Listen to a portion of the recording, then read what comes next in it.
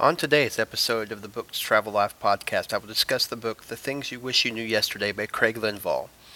We'll take a trip to Louisville, Kentucky, and also talk about my love of photography and what it brings out for me and what I feel photography can do for others. So stay tuned for today's show.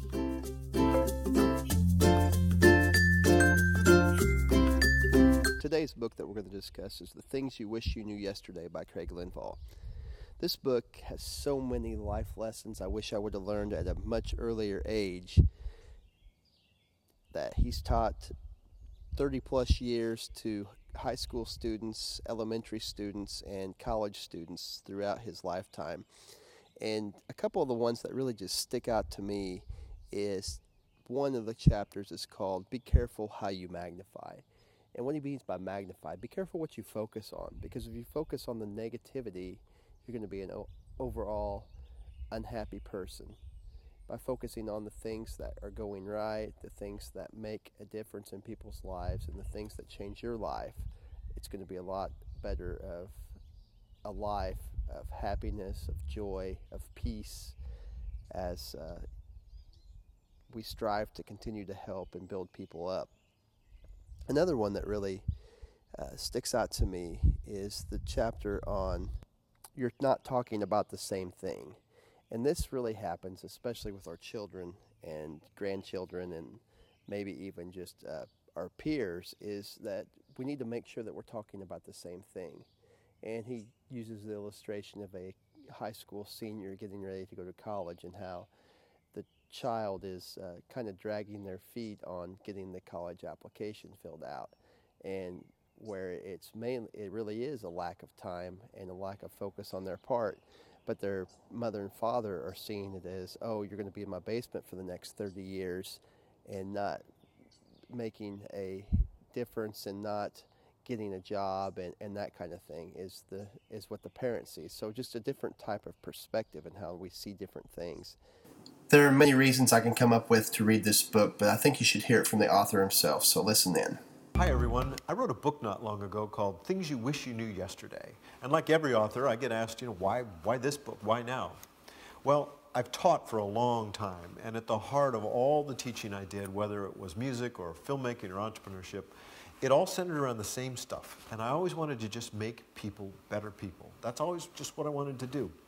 So I had the opportunity to think about how these things that my students always called the life lessons might apply to everybody of every age in every sort of situation in life. And I had a moment where I thought, yeah, that's the book I want to write. And so it actually happened fairly quickly. But the thing I like most about the book is that whether people are 10 years old or 70 years old, they're telling me, I never thought about it that way. And it makes my life better because of the way I now communicate with other people, the way I think about other people, the way I view life, that I sort of view it outwardly instead of inwardly. I hope you'll pick up the book. It's on Amazon. It's also on our website, thingsyouwishyouKnewYesterday.com. And you just know that you can come back to this book over and over, because every few months you're really kind of a different person. Life teaches you different things, and you're ready to absorb things that you weren't before. You're ready to learn things that you weren't before. I hope you'll come back over and over. I hope you'll share the book with your friends and your family. And then the other thing that really stuck out to me in the book, and it's the last chapter of the book, called People Magnets, and how we all are magnets of some sort, whether we are negative or whether we're positive. And the positive people that we can gravitate to and pull to and make a difference in their lives, where if we're negative, we're going to attract those negative people, and those negative people pull us down and create those negative vibes in public areas and places, and ultimately make it a negative place to live versus a positive place to live. So if we can be positive people magnets and draw the people in and encourage them and educate them and inspire them, they're going to be much better people. So you need to get out and pick up this book, The Things You Wish You Knew Yesterday by Craig Linvall. It's a great read. It's a quick read, and it's easy application to your life, whether you are a kindergartner, whether you're a graduate, or whether you're an old guy wanting to teach his grandkids principles and lessons on how to live, this is a great book. So check it out. And now a word from today's sponsor. Do you have an unfinished creative work in your life? Are you starting a creative project? Are you overwhelmed, blocked, or uncertain? Are you struggling with where to go next? Live Happy Life Coach can help you overcome creative blocks that stand in the way of completing your projects, inspire you to think bigger and work more productively, overcome fears, doubts, and anxiety that distract our creative minds. For more information on Live Happy Life Coach, click the Life Coaching tab on bookstravellife.com. Now back to today's show. On today's travel segment, we're going to talk about Louisville, Kentucky. I've traveled to Louisville a couple times, and I've found a nice hotel I like to stay at, and I've visited several of the attractions around Louisville, and just wanted to mention a couple on the podcast today. One of the places that we like to spend some time on the riverfront, where you can ride bikes and you can do walk trails and just spend some time sucking in the river town, and great places to eat in the area there. Another place that I haven't visited yet but is on the list is the Louisville Slugger Museum, which is where they make the Louisville Slugger baseball bats. And I've heard that it's a great place to visit. You can have your own bat made, especially for the young kids that are baseball fans. You can get personalized bats made, so it's definitely one of those places to check out. Another place that we've stayed at several times, it's kind of around away from the hustle and bustle of the downtown area. It's called the Breckenridge Inn, and it's also the swimming pool area and the fitness area is actually a workout club. So it's got probably one of the warmest hotel pools I've ever swam in, a nice jacuzzi, hot tub in that area, and it's very reasonable priced, ranging between $75 and $80 a night. So it's a place that we've visited. And one of the times we went down there, my kids were fairly young, and they asked where we were staying, and we told them the name of the hotel. Well, they know chain hotels like Motel 6 and Super 8 and Comfort Suites and places like that. So when we said Breckenridge Inn, they're like, oh, just you could just hear the disappointment in their voices, and they thought it was going to be a flop. And we got off the interstate to go to the hotel, and both my kids almost at the same time said, oh my, it looks like the White House. So it was kind of a humorous time. So whenever the kids ask where we're staying at, if we ever go down to Louisville, we tell them the White House. But it's a nice little colonial style lobby area, and very neat, older type hotel. But it serves our purpose of having a nice indoor pool to swim in, and also close enough to the city where a short little drive will get us to see the river and various other things in the downtown area. So Louisville, Kentucky. I will warn you that if you're going on I-64 heading back into Indiana to going through New Albany, to watch your speed on the hills, because I got my first speeding ticket in about 18 years going home from that trip, going 77 in a 55. So along the interstate their speed limits are 55 within the city limits of Louisville. So just a heads up there. Books Travel Life strives to create harmony in the world by sharing our love of reading, exploring, and living. Do you have a suggestion for a book, a place to travel, or a life topic to discuss on the show? Let us know by emailing Jeremy at bookstravellife.com.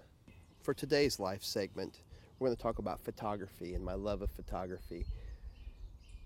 When I take pictures, I like to capture expressions, capture landscapes, capture nature in its fullness and beauty.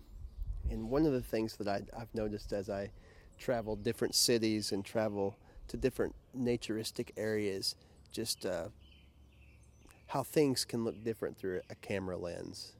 And sometimes I get caught up in the moment of just staring through my lens and just seeing that limited space and not taking in the entire atmosphere around me.